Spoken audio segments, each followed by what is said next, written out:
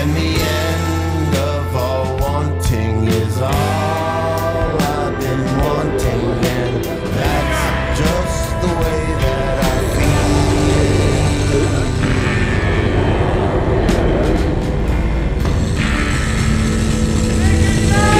feel. You're welcome, Neil.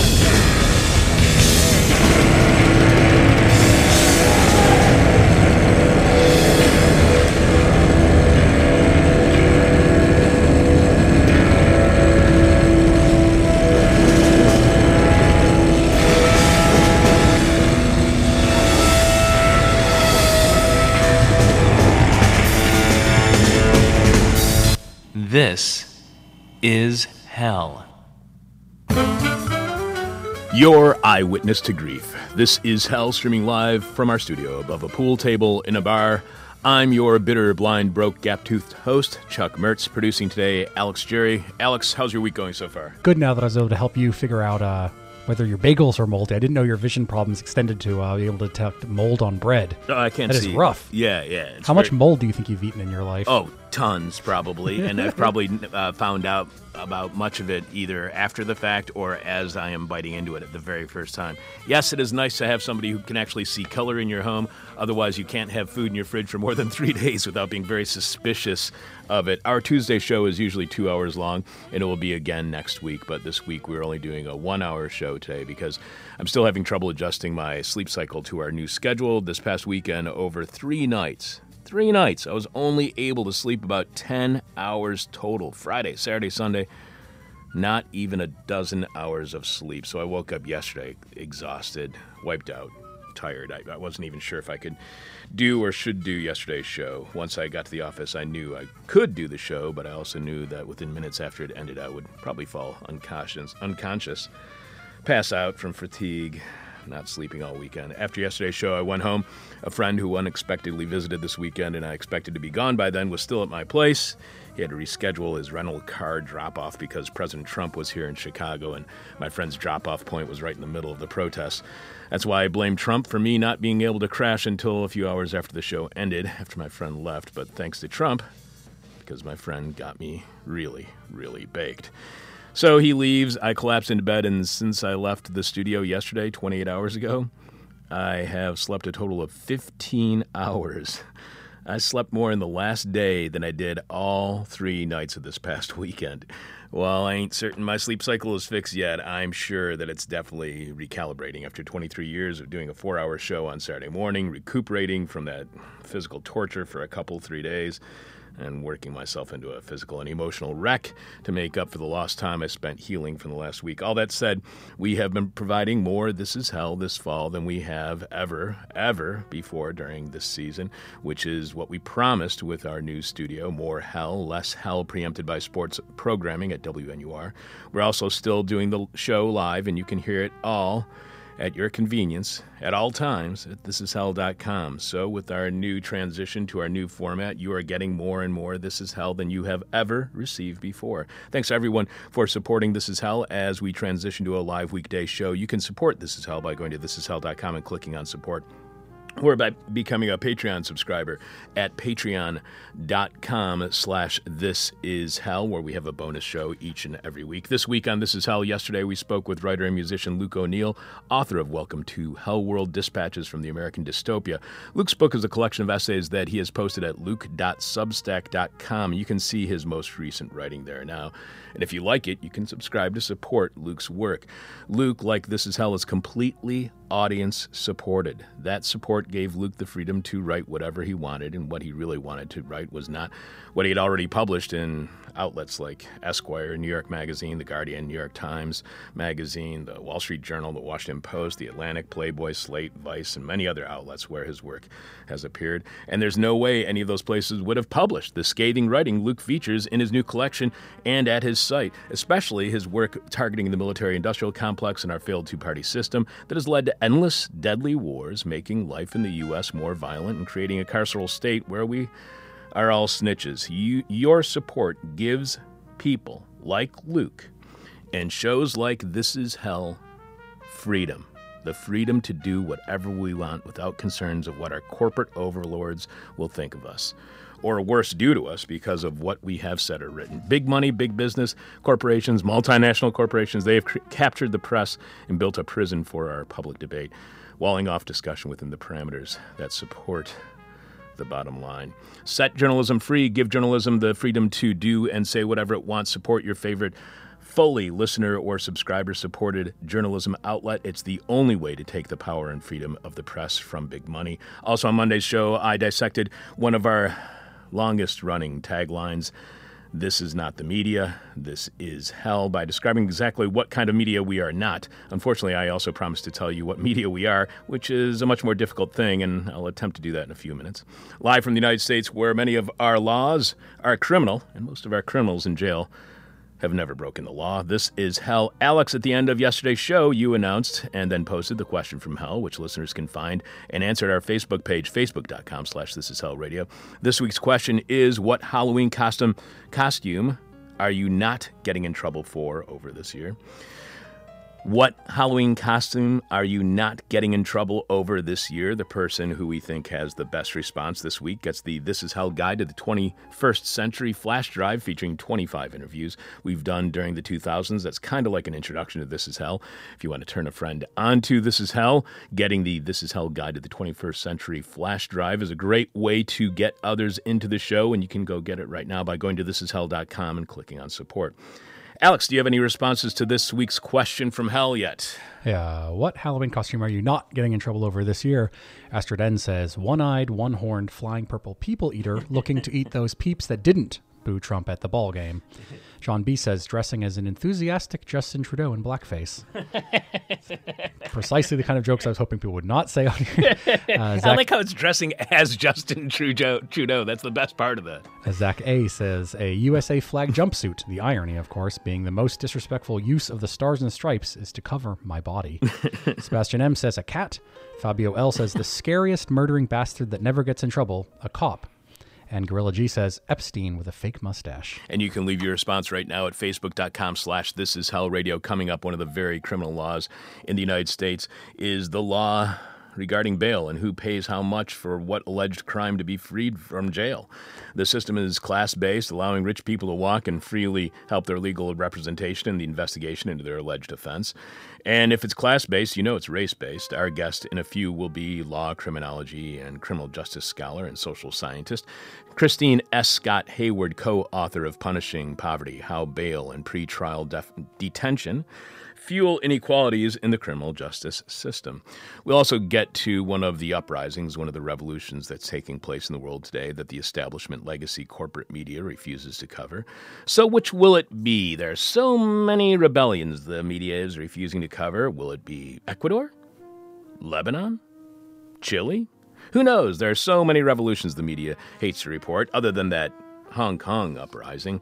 They sure do like that one. Find out later which attempt at societal transformation that the media ignores, and we won't, will be featured later this week on This Is Hell.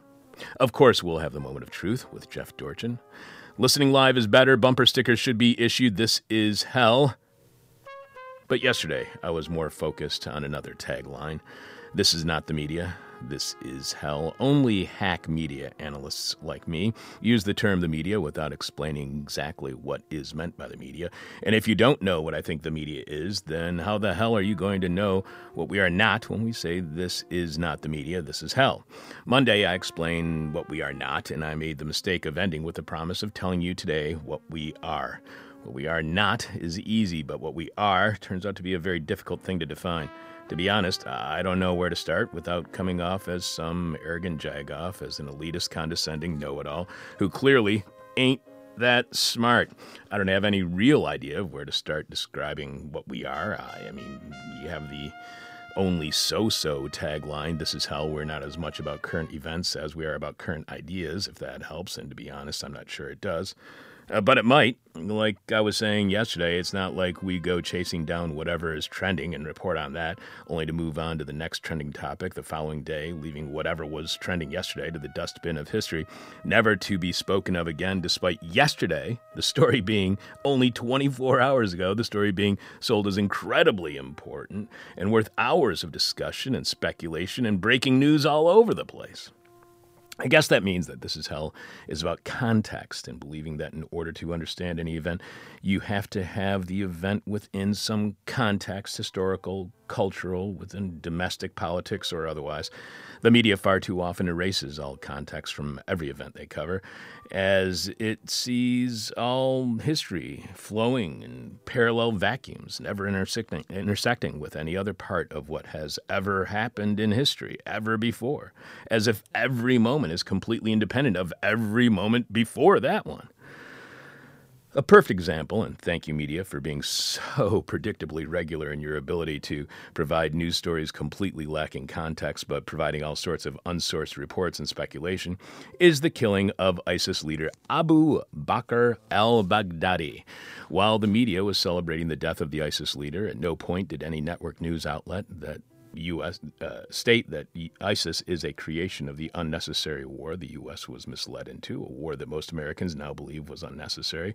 And had that war never happened, then ISIS would never have happened, and we wouldn't have to be hunting down human beings like Abu Bakr al-Baghdadi as if they are some dehumanized prize to hang on the wall of the military-industrial complex's hunting lodge. In the media, there was no discussion of the history of ISIS, why it came to be or why it was defeated, and you would think that why they were defeated part may have come up as the reason they were defeated is because the Kurds destroyed them, the same Kurds the U.S. armed and then last week turned their backs on after telling them to blow up all their defenses so they didn't appear to be as much of a threat to Turkey, which made it much easier for the Turkish military to kill more Kurds, the same Kurds who helped defeat ISIS, the Kurds who helped the U.S. find Abu Bakr al-Baghdadi.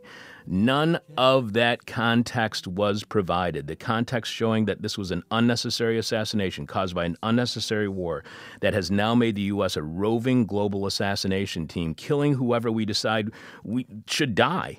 None of that was ever mentioned. It's as if nothing mattered but that a person was dead.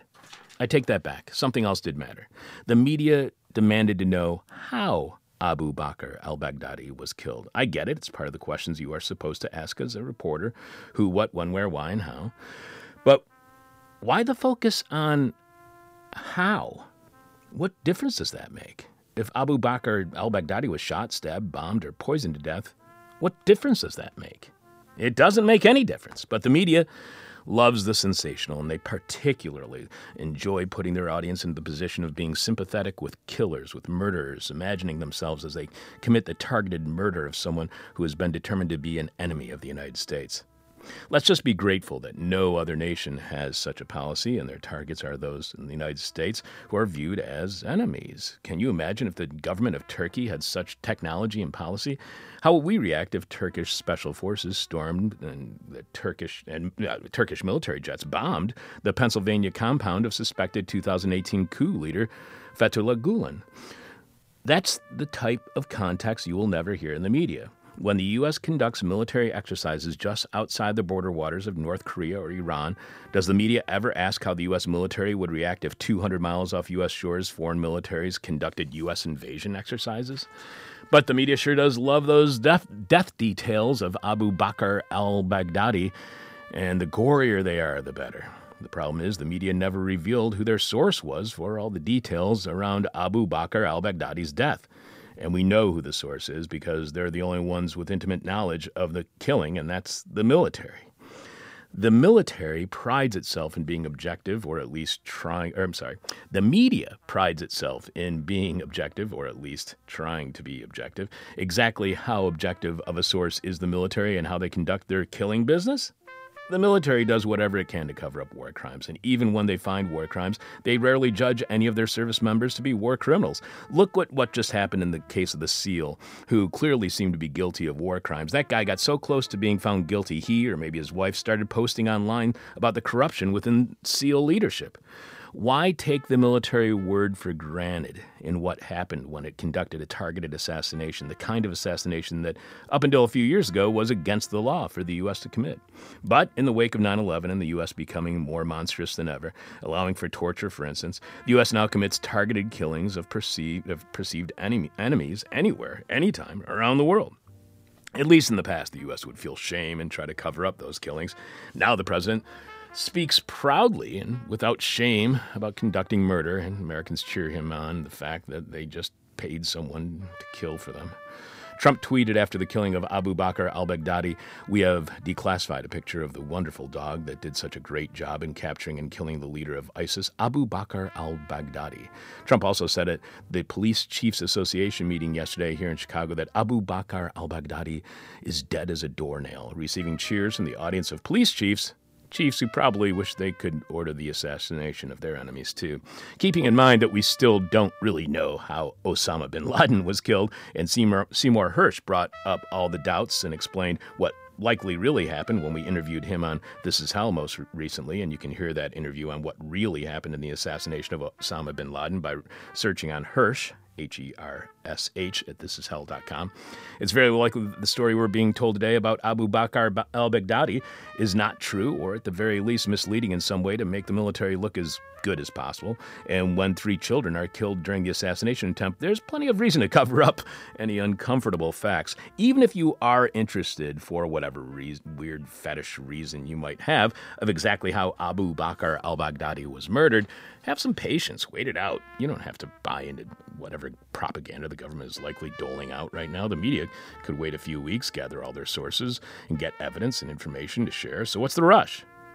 The rush is the media wants to be the first to cover events, not the best at covering events. The media never goes back and explains how it was duped or what it reported that was wrong. The rush is if the government and the military can get their story out first, then that will be the end of it. The media, more than anything else, wants to be the first eyewitness to history. That first report usually becomes the way in which most viewers and readers understand that story moving forward. It's that first draft of history that the media wants to write, and they never want to go back and write up a second draft. That is, unless it's decades later and the powerful people responsible can no longer be held accountable, as they are long dead. This is not the media, this is hell, but exactly what we are. I'm not completely clear, but I can tell you that we are the media that doesn't revel in the assassination of a perceived threat to the United States who was created by the United States. Hell, we don't glorify the murder of anyone, even bin Laden. We are the media that thinks justice is far better than for democracy, for history, for your own safety and security, than violent, even deadly revenge. We are the media that considers the context of events as they happen, not believing each magically appears out of nowhere. Is it any wonder that immediately following 9/11, so many asked, why do they hate us? Well, if you had been listening to This Is Hell before 9/11, you would have known why they hate us, and like me, believe that 9/11 was inevitable. We are the media that doesn't fetishize anyone's murder, sensationalizing it with evidence that more than likely will prove faulty in the very near future, enforcing a storyline that is not only inaccurate, but false, sold to the public as propaganda the media cannot wait to disseminate. We are the media that does not glorify or believe there is such a thing as a war hero. The real heroes of any war are the people who make it so that war never happened, who made certain that a conflict would not occur, that will kill more non-combatants than combatants, that makes certain war crimes, that would make it so certain war crimes don't happen, or the weaponization of rape, including the rape of children. This is the media whose members do not strive for fame and celebrity more than fairness and accuracy. This is the media that doesn't move on to the next story, erasing the last from history and all possible contexts that might impact events moving forward. This is the media that is nothing more That is the media, I should say. That is nothing more than shills for the wealthy and their corporations. No, this is not that media. And not that I fully know exactly what media we are. We still are. This is hell. I'm your host, Chuck Mertz, producing Alex Jerry. Coming up, the process of attaining your freedom by paying your bail is racist, classist, and completely unfair. Later this week, we'll cover one of the many revolutions the media is not, and we'll have the moment of truth from Jeff Dorchin. This week's question from hell is, what Halloween costume are you not getting in trouble over this year? Leave your answer at our Facebook page, facebook.com/thisishellradio. The person who we think has the best answer for this week's question gets the This Is Hell Guide to the 21st Century flash drive featuring 25 interviews we've done during the 2000s. If you want to turn a friend on to This Is Hell, getting the This Is Hell Guide to the 21st Century flash drive is a great way to get others into the show. And you can find it right now by going to thisishell.com and clicking on support. Your eyewitness to grief. This is Hell. Did you know that most people in jail right now are not in jail because they have been found guilty of committing a crime? And did you know that the vast majority of those yet to be found guilty of their crime are in jail because they cannot afford bail? That's right, our overcrowded jails within our state of mass incarceration are filled with people who've not been found guilty of any other crime than being poor. Here to explain to us exactly how unjust the justice system that we practice truly is, social scientist, law, criminology, and criminal justice scholar Christine S. Scott Hayward is our guest and co-author with Henry F. Fredella of Punishing Poverty, How Bail and Pretrial Detention Fuel Inequalities in the Criminal Justice System. Welcome to This Is Hell, Christine. Thank you for having me. Christine is Associate Professor of Law, Criminology, and Criminal Justice at California State University, Long Beach. She's also a former fellow of the Supreme Court of the United States, and you can follow Christine on Twitter at C. Scott Hayward. C. Scott Hayward. You quote at the beginning of your book, you write how in 1964, U.S. Attorney General Robert Kennedy testified before a subcommittee of the United States Senate Judiciary Committee to advocate for legislation reforming the bail system of the United States. He began his remarks by saying that the rich man and the poor man do not receive equal justice in our courts, and in no area is this more evident than in the matter of bail. How much has bail changed since Robert Kennedy testified that the rich man and the poor man do not receive equal justice under bail? Well, a lot has changed in the bail system, but I think that what he's saying is still accurate. For the most part, an individual's income is not considered by courts or judges when they are making the decision as to whether somebody should be released pending trial. And so you have situations, one of which we highlight in the book involving, Robert Durst, who was incredibly rich and was accused of murder and had bail of $250,000 set in his case. He made it clear that his intention the entire time was, as soon as he paid the bail, was to jump bail and disappear. Something like that is not an option for most of the people who are involved in our criminal justice system, who tend to come from the lower socioeconomic classes. We were talking with Andrea Ballestero about her book on water as a right or a commodity, and she mentioned how many organizations have put the humane price of water at 3% of a household's income. Is there a humane rate for bail, to be fair to all, not matter, so it doesn't have an impact as much based on them being poor or rich? Can we make bail equal for all by having some sort of 3% bail type of system where everybody pays the same amount? No, I mean, I think what you're referring to can work in other areas of the criminal justice system. For example, day fines are used in certain Scandinavian countries, where instead of a flat fine, a percentage of your income is used instead. But in the bail system, I mean, we think that we should just eliminate cash bail in its entirety. There's very little evidence that shows that, by placing a certain amount of cash with a court, that somehow incentivizes you to show up. It's sort of counterintuitive at some level, because I think in this country we're so used to that being the system that we don't realize that we could release most people on what's called their own recognizance, meaning they just promise to show up, and most of them will still show up. So then what explains why we continue a bail system if most people will still show up? I think in your writing you point out that it's something like 4 to 6% of people are actual flight risks of the 100% of the people who are being held on bail. So that means 94 to 96% of them are being held on bail when they shouldn't be. So what explains why that continues if they are not a flight risk?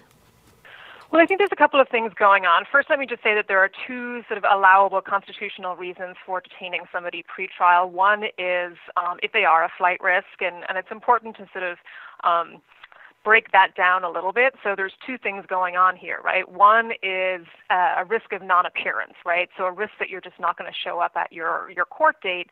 Another is a risk of actual flight, right? Like Robert Durst, right? The desire to leave the jurisdiction so you cannot be found.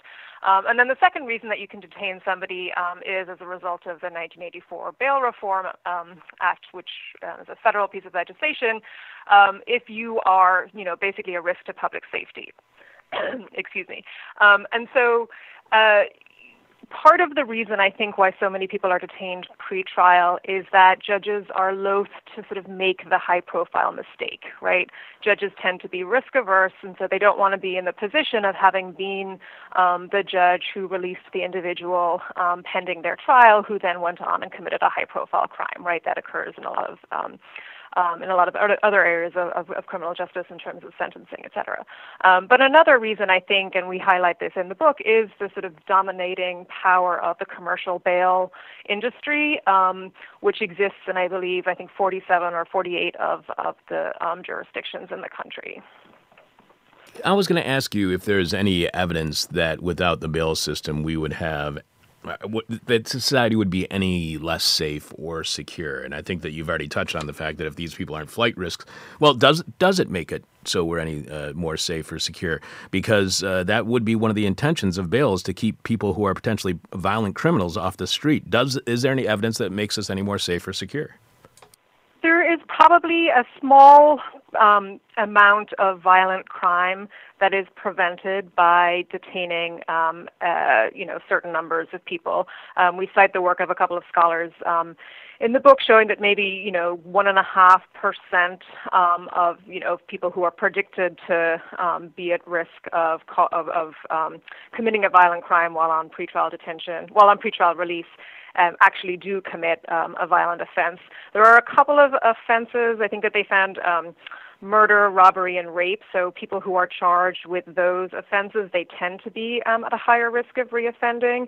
But it's hard to say at an aggregate level. And remember that, because, of course, criminal justice is local, the systems in all of the different states are different. So, yes, there probably is a certain amount of public safety protection that is caused by locking up people who do pose a serious risk of committing a violent offense. But as you mentioned, I think you alluded to that 4 to 6%, the vast majority of people who are denied bail are not being denied bail, the vast majority of people who are being held in pretrial detention are not held because they've been denied bail. They're held because they can't afford to pay bail. So I think we tend to think a lot about that sort of small percentage of people who are locked up because they do pose a risk, whereas the vast majority of people who are locked up because they can't pay the bail that was set in their case. How much of that situation do you think is guided by the fact that we may exaggerate recidivism? It depends. I mean, I'm not 100. The problem is there's so many different measures of recidivism, right? And so you can measure recidivism based on rearrest or reconviction or reimprisonment. And so, yes, I think there is a certain portion of that there, particularly with those risk assessment tools and the data that use arrest as a measure. I'm much more comfortable with using reconviction as a measure, despite the fact that some criticize that measure because maybe it underestimates, but I would rather an underestimate than using a measure like rearrest, which is, as you can imagine, is dependent on policing practices in many states.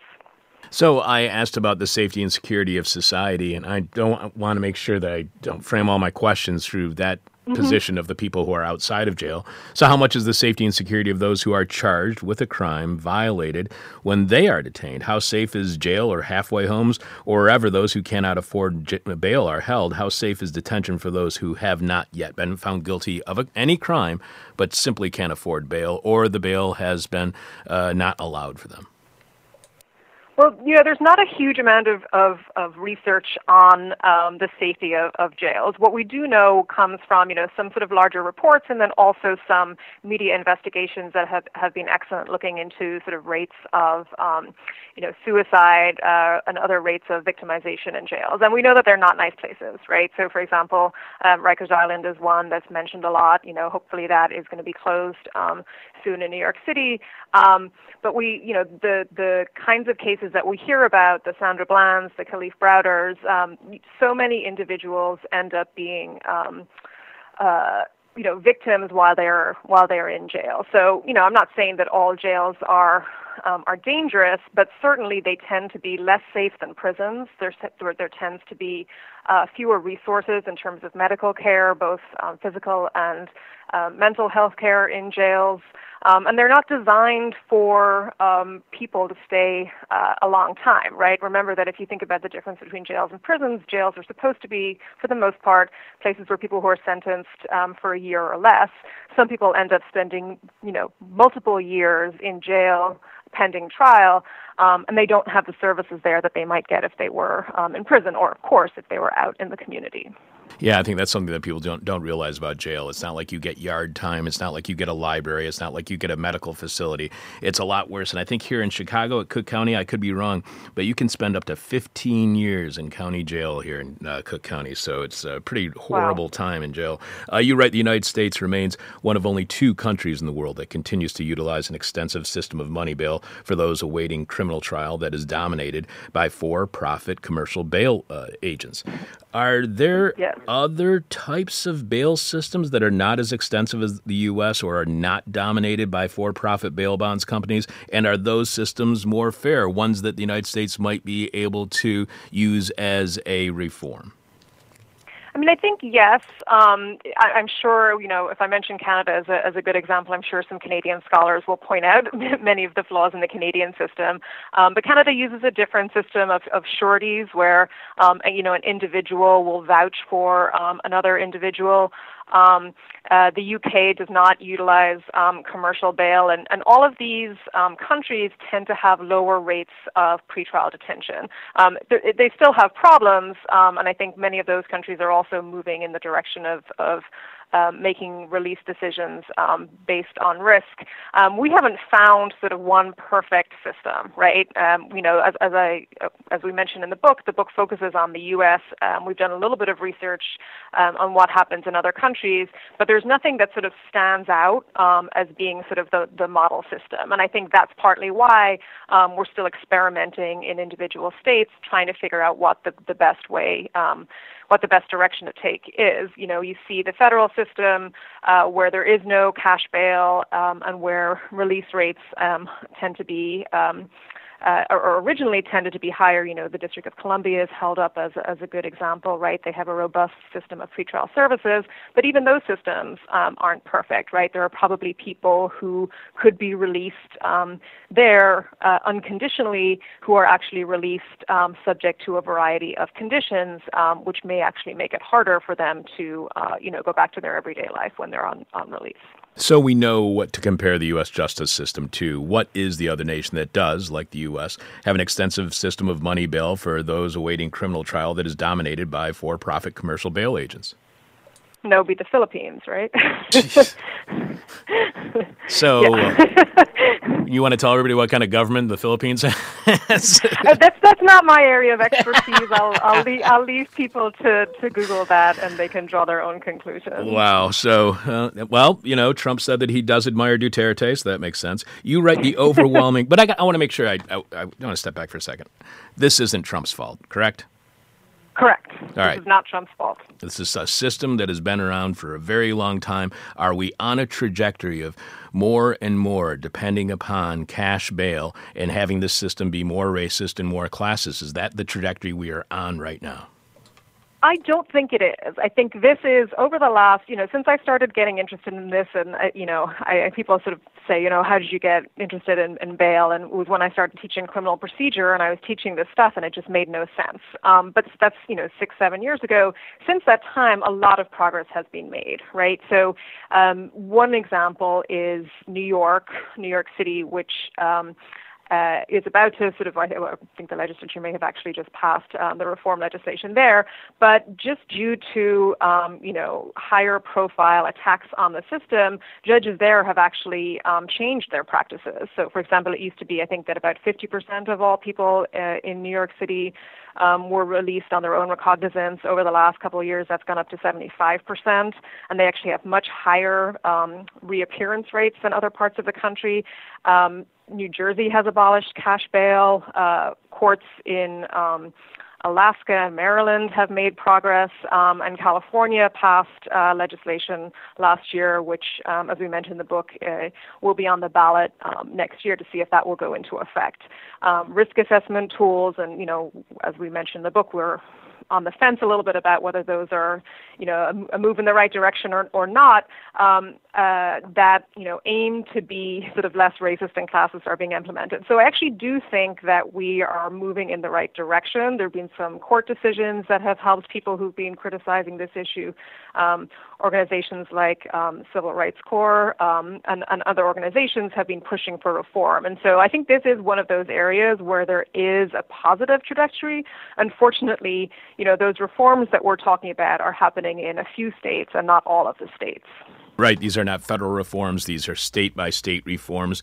Correct. What can the impact of the end of cash bail, keeping in mind that this is a state-by-state determination, not a federal determination, what impact can that have on mass incarceration across the United States? Oh, I think it could have a huge impact, right? So one of the things that, we have a chapter in the book where we focus on the impact of bail, and one of the, detention in general, one of the things that we know is that people who are detained pending their trial are more likely to plead guilty rather than going to trial. They're also more likely to plead guilty earlier. And if they do plead guilty, they're more likely to be sentenced to incarceration. And if they receive an incarceration sentence, they tend to be sentenced to a longer term of incarceration, right? So if you reduce the number of people who are detained, chances are you're going to see fewer guilty pleas, fewer convictions, and thus fewer sentences. If you look at the Philadelphia DA, a progressive DA who was elected last year, has been publishing data on their website about some of the changes that they've made in terms of not asking for cash bail, just releasing people for certain low-level offenses. They've seen dramatic drops in their jail population. New Jersey has also seen drops in their jail and prison population as a result of their reforms. So I think there is a direct link, and that's one of the arguments we make in the book, that there's a direct link between our current at least the policies that have existed up until the last year or two, our current pretrial detention policies, and mass incarceration. You cite the New York City Criminal Justice Agency supporting the proposition that pretrial detention is so unpleasant that it pressures those accused of crimes to plead guilty in order to escape the conditions of confinement. But this is kind of contradictory to me. Why would you plead guilty to escape the conditions of confinement when that guilty plea doesn't that just send you back to those same conditions of confinement? Well, because often when you're pleading guilty to an offense, you might be pleading guilty to a misdemeanor or something where your sentence is going to be time served, for example, right? So you may actually, in the short term, be released from jail. However, that may result then in a probation sentence. You may have trouble meeting all of the conditions of your probation. Ultimately, you may end up going back to prison. But these guilty pleas, sort of, when you're making those kinds of decisions, I've never been in that position, but I understand that when you're in that position of sort of deciding whether to plead guilty or not, you're thinking that you're going to get out, that the short-term consequences, are sort of more important. So yes, many times, you are pleading guilty and you are going to go back into the same conditions, but it doesn't always seem that straightforward a decision at the time. As somebody who many. Go ahead. So I was just going to say, and many times it is a time served sentence, and so you may actually be released that day. As somebody who has gone through this process, I can tell you that plea bargain is a real winner. You write, unlike their television counterparts, bail determinations in real life often do not involve defense counsel arguing on the arrestee's behalf.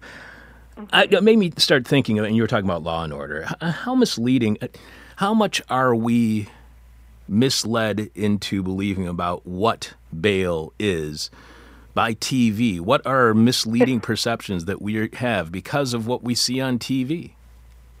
Well, I think, we reference shows like Dog the Bounty Hunter in the book. We don't spend a lot of time on it, but anybody who has watched A&E or any of these bounty hunter shows has this perception that, the people who are sort of jumping bail or who are fleeing are these dangerous individuals who are going to pose a risk to society.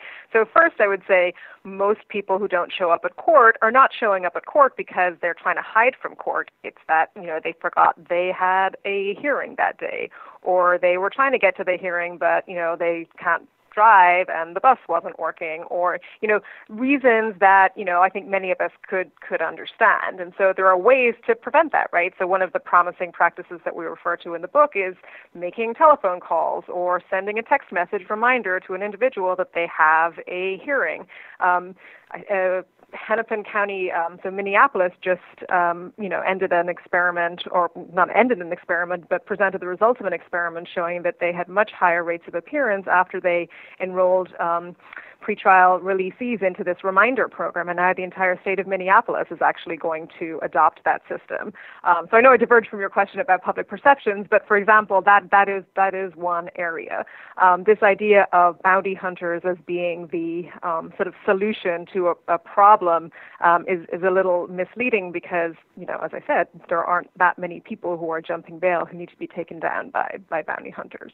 And you write how defendants who utilize the services of a bail bond company are required to pay a non-refundable fee, and in exchange for that payment, which is usually tied to a fixed percentage of the overall bail amount assessed by the court, the commercial bail entity guarantees the defendant will appear in court, usually by posting a surety bond underwritten by an insurance company. If the accused fails to appear as promised, the bail business is in theory responsible for paying the full amount of the bail to the court, although that rarely occurs in practice. So are commercial bail companies not taking as much of a risk as it would seem? And if commercial bail companies don't have to cover the entire bail, why do citizens?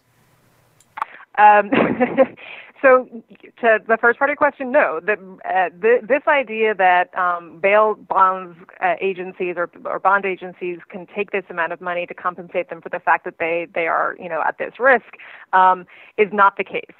We mentioned the book, and there's a great report. I'm missing the name of it right now. That focuses on sort of these massive insurance companies who underwrite the bail industry.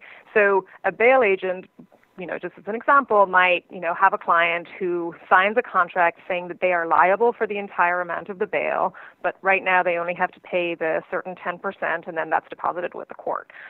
If that person does not show up for a hearing and the court demands the money, that client is liable for the money. And it's usually a family member. Josh Page has done some really interesting research showing that it's often the women in a male defendant's life who are the ones who, will sign these guarantees.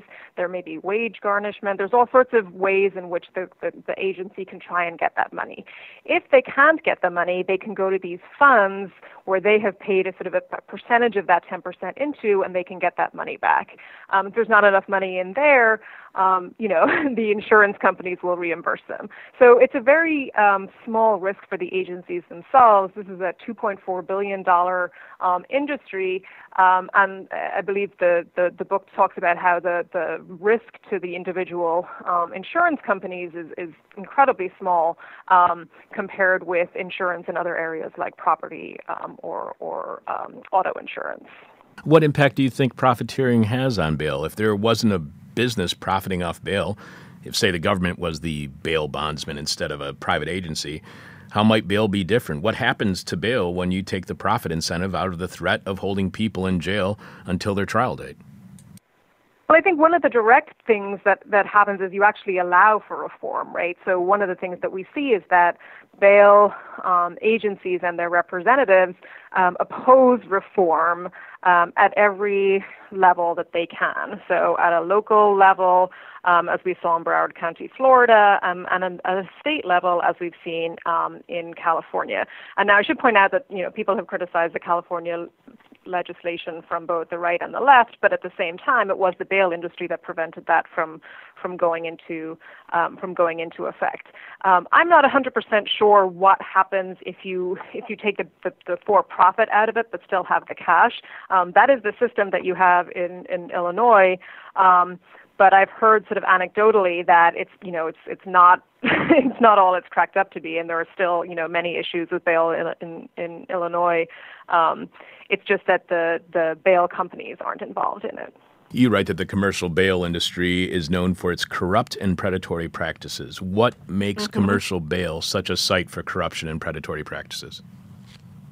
It's not as regulated as other industries. The corruption most of the corruption that that we talk about in the book is sort of from the early days, but there still exist practices like, and these are some of these things are things that Josh Page has talked about, where there are individuals in jail who don't necessarily want to be released, right? They don't want one of their, they might want to be released, but they don't want to be released if the reason for their release is going to then be that they have a family member who is on the hook for this money. Agents will trawl for business anyway, right? They will sit in court, they'll look at who the individuals are who, have been detained, and then they will try and track down family members for those individuals to try and get them released. Not because some of them will say that that's because they care about the individuals, but, the ultimate result might be that, somebody is now on the hook for a bail amount for an individual who would much rather have just stayed in jail so that their family member wasn't in that situation. You write on any given day there are nearly 744,600 persons in jail, not prison, approximately 60% of whom have not been convicted of any crime. Approximately 90% of those pretrial detainees had a bail amount set but were unable to meet the financial conditions required to secure release. So most people in jail have not been convicted of a crime, and the vast majority of them are in jail because they are too poor to afford bail. How do you feel the public would view jail and those who are in jail differently when they understand it is not a place of convicted criminals, but a place of mere suspects who happen to be poor? Right. I think there'd be a much different perspective. My students, I think, are often shocked when they realize that. I've had students who tend to be very sort of pro-police, the criminal justice system, thinking that it's not as unjust as perhaps some of the liberal critics make it out to be, and they hear that and they're sort of surprised, right? And they think about the conditions that maybe they might think are okay if this person has been convicted of an offense, but this is somebody who has just been charged with something. And I think that, my students are probably representative of a large portion of the public, right? They would be surprised. They would not tolerate, I think, and would be much angrier about hearing those kinds of cases. I think when the case of Kalief Browder, which we describe in the book, it was a case that just shocked so many individuals and probably is, a leading catalyst for the reforms in New York and around the country. People were shocked to hear that a young man could spend more than 3 years in jail on the word of one individual, and so I think that cases like that would, help change the minds of individuals. We've seen that in other aspects of the criminal justice system, with respect to, for example, wrongful convictions, when people start realizing, actually, people who are convicted are not always guilty. Maybe that we should reconsider our views on the death penalty, right? I think we don't always place a lot of trust, I think, or faith in individuals to make informed choices, but when they have this information, I think that it can help. And it's interesting. It'll be interesting to see what happens in 2020 when the reform legislation goes on the ballot in California. You write bail decisions also depend on what scholars refer to as situational justice, a subjective series of factors such as how the defendant appears, acts, responds to questions, and the like. Note that the use of situational justice might lead judges to make certain judgments about defendants based on demographic characteristics resulting in racial, ethnic, gender, and sexual orientation disparities in bail decisions. How much justice is in situational justice? Because situational justice to me sounds a lot like the imposition of whiteness and white privilege. If you act like you're white, right away start acting like you're white as soon as you come in, then you may have a far greater chance of being let go on your own recognizance, or your bail might be reduced. So how much justice is in situational justice? Yeah, I think that definitely varies depending on where you are. For example, when I was quite surprised when we sat in on bail hearings in LA County and Orange County, that it did not even seem, we didn't see that sort of thing, right? We didn't see sort of people being treated differently based on how they looked. We just saw a complete lack of consideration of all of the individuals who were in there, largely because, they're all in a cage, basically, at the side of a courtroom, and the judges is not speaking directly to an individual. They're speaking to them sort of through a microphone, through a big, sheet of what I presume is bulletproof glass.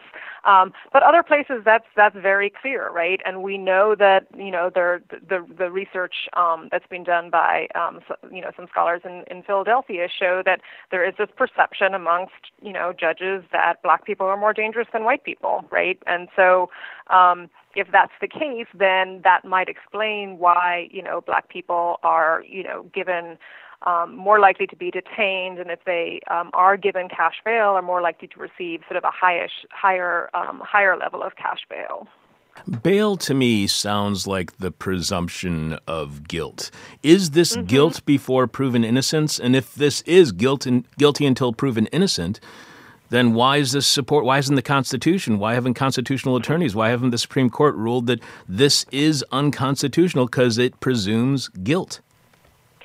So, yes, I might agree with you, but even though we call it punishing poverty, pretrial detention is not considered to be punishment, right? It is considered to be sort of an administrative process.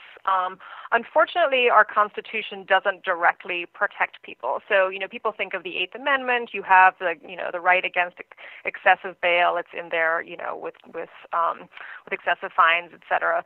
However, what that actually means, right, is not clear. What we know it means is that you don't have a guarantee to bail, right? So there is no guarantee that you are released pending trial because pretrial detention is not punishment.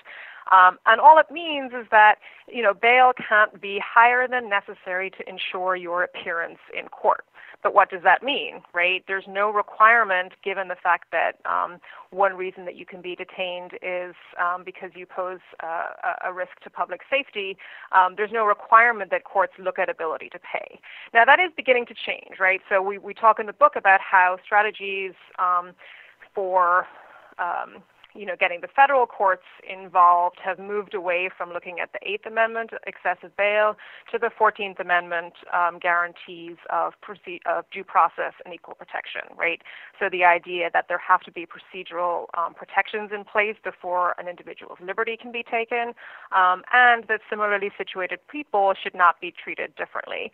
And so there have been a few cases in California, in other states where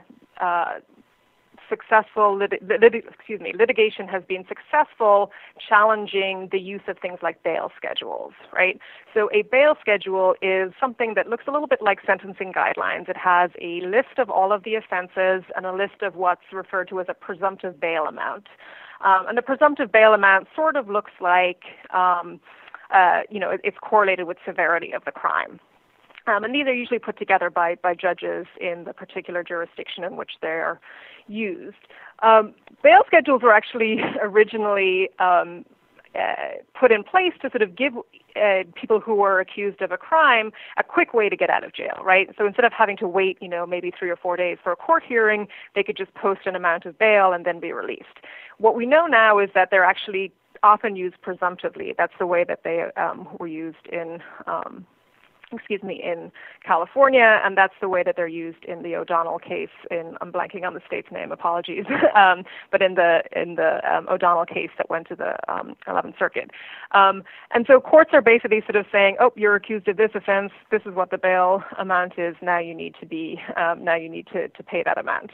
And there have been some states that have said some courts that have said, that's not constitutional, right? It is a violation of the due process and equal protection clauses to detain somebody just because they are poor, right? Because they aren't able to pay that particular amount. So there is some progress. We haven't yet seen any of those cases reach the Supreme Court, but there have been a couple of circuit court decisions that have been favorable. I just love the idea that spending time in jail is an administrative process because it's friggin' jail. It's jail. You don't sentence somebody to 20 years of administrative process. That's incredible to me. That's It's that exceptional, exceptional language of politics that for some reason we tolerate. I'm not too sure why. You write, judges to this day concern themselves not only with a criminally accused person's flight risk, but also with the danger that person poses to the community if released on bail. This is true in both the federal and state systems. Troublingly, however, predictions of future dangerousness typically amount to little more than unreliable prognostications. So how do judges fill out their minority report? How do they figure out the future to determine dangerousness?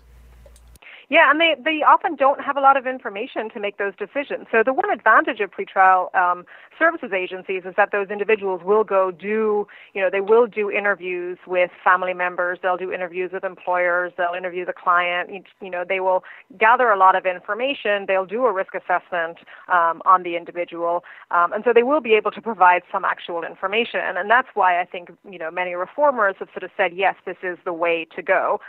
Without that, judges are basically sort of looking at a few facts that they have. I mean, and as we said, a lot of the hearings are short, a couple of minutes long. They don't have the information on which to make their decision. And so what they're looking at typically is the seriousness of the offense and the criminal history. So if an individual, has a few prior convictions and maybe is accused of a violent offense or something that looks like a violent offense, then a judge is going to, not take the risk of releasing them and is going to set a high bail, hoping that they will end up not being able to make it and will stay in prison.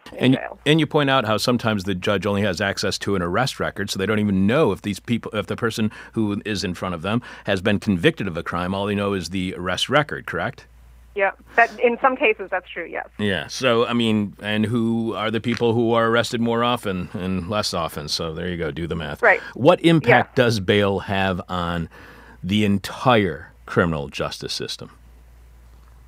I think I already mentioned the impact that it has on sort of the mass incarceration, and I think that's the most direct effect, right? It is the first decision that is made, and it is sort of the beginning of a series of steps that will impact, both the number of people in prison and then who ends up being in prison. And so we know that you're more likely to, not that you're more likely, I don't want to start trying to predict things myself, but that the prison the percentage of people of lower socioeconomic classes in prison is much higher than of higher, right? And a lot of that comes from the fact that, those individuals are likely to remain free pending trial. They can afford to hire perhaps a good attorney. They can demonstrate that they are a responsible citizen while they are out in the community, right? And I think that's a key reason why people who are detained end up getting more serious sentences. They have nothing to show while they've been in prison, while they've been in jail waiting for trial, right? Nobody cares that they behaved. Nobody cares that, they did their work assignment. If you're out in the community, you can show that you went to work every day. You can show that you went to school, that you've been taking care of your responsibilities, that you haven't gotten in trouble again, right? So you already have an advantage. And I think that's one of the main ways that this impacts the overall criminal justice system. We have been speaking with social scientist, law, criminology, and criminal justice scholar Christine S. Scott Hayward, who is co-author of Punishing Poverty, How Bail and Pretrial Detention Fuel Inequalities in the Criminal Justice System. You can follow Christine on Twitter at C. Scott Hayward. Our final question for each and every one of our guests, Christine, is what we call the question from hell, the question we hate to ask, you might hate to answer, or our audience is going to hate your response.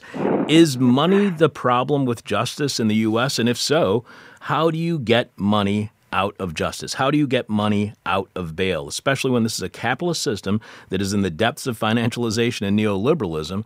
Is it even possible to get money out of bail? I think it is. I think there are states that have done it. I think that we are at the point where we will see if it truly is. So let's see how things go in New Jersey. So far, so good. It's been, I believe, almost 2 years since they got rid of cash bail in all but, a teeny tiny percentage of cases. If they can somehow come out of this without any increase in the number of offenses committed by people on pretrial, if they can come out of this with a lower jail population and a lower prison population, then I think it will be a good case study to show the rest of the country that we can do this without compromising public safety. Because I think that's the concern of everybody sort of who's involved here, right? We focus on fairness and we care about the criminal defendants themselves, but in order to pass reforms through local and state government, we need to be able to demonstrate that those reforms aren't going to negatively compromise public safety. And so if states like New Jersey and New York City can demonstrate that's the case, then I think we do take a step towards getting rid of money from the system. And I think that, we can't argue that that would be a good thing. I'm just glad that I have your phone number, so now the next inevitable time I get arrested, I can call you for bail. Well, I'm only licensed in New York, so. Oh, so now I got to get arrested in New York? I haven't been arrested there yet. There you go. Thank you very much, Christine. This is a fantastic book, and I really enjoyed our conversation today. Thank you so much for being on our show. And thank you for having me. All right, take care. With my most sincere apologies, yes, I am a white dude, but keep in mind I'm also a race and gender traitor, and very proud of it. This is Hell. Alex, do we have any more responses to this week's question from Hell, which is, what Halloween costume are you not getting in trouble over this year? Oh, yeah. And speaking of getting in trouble, Mike M. says, Lewis Blackface. I just put on a suit and scream at Republicans. Let's all stop making blackface jokes before I get in trouble. Jeff C. says, anti-facial recognition masks. Adam A. says, sexy, disgruntled PG&E customer. I can't get in trouble since no one can see it in a damn blackout. Marty P. says, woman Kurdish fighter. Two more responses to the question from Hell, which is, what Halloween costume are you not getting in trouble over this year? David T. says, Justin Trudeau in whiteface. Now that's good. And finally, who's that again? That was David T. All right. And then finally, Amaryllis F. says, white guy. It's a pretty good one, too. So, Justin Trudeau in whiteface. Which is usually, that's his default. Do you know that? We've covered the whole spectrum of responses.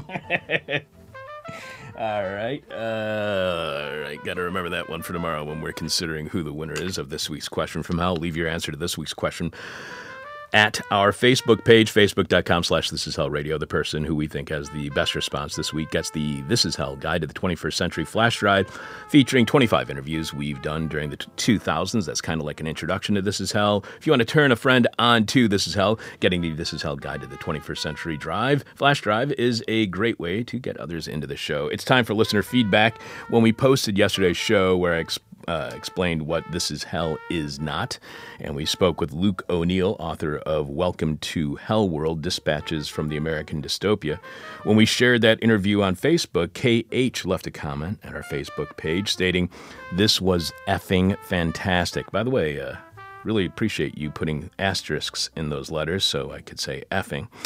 I don't know why you did it on Facebook, though. I will continue to be a Patreon member for as long as I can. This was a prime example. Your interview with Luke O'Neill was a prime example of why I love This Is Hell. Every week you all produce some of the best interviews around.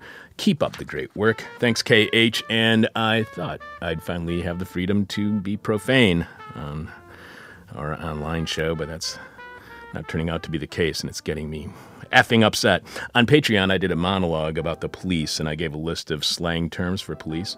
I told Patreon subscribers that I could not share a certain very profane slang term, and that Urban Thesaurus actually asked me twice if I wanted to unblur the word to read it. Twice. It said, do you want to see this word? And I said, yes. And it popped up another box saying, are you sure you want to see this word? That was the first time I've ever seen that online. So I told Patreon subscribers if they wanted to know that slang term, my favorite, by the way, for cops, I would email it to them only if they agreed to never unsubscribe from Patreon after reading the most choice slang ever for the police. Listener Dan was curious and emailed, hi, Chuck. Please share the profane slang for police. I promise to never withdraw my tithing support of This Is Hell on Patreon unless capitalism forces me into an even greater poverty than I can imagine. Thank you. By the way, I love how our target demographic are people who are broke. It really helps out our bottom line.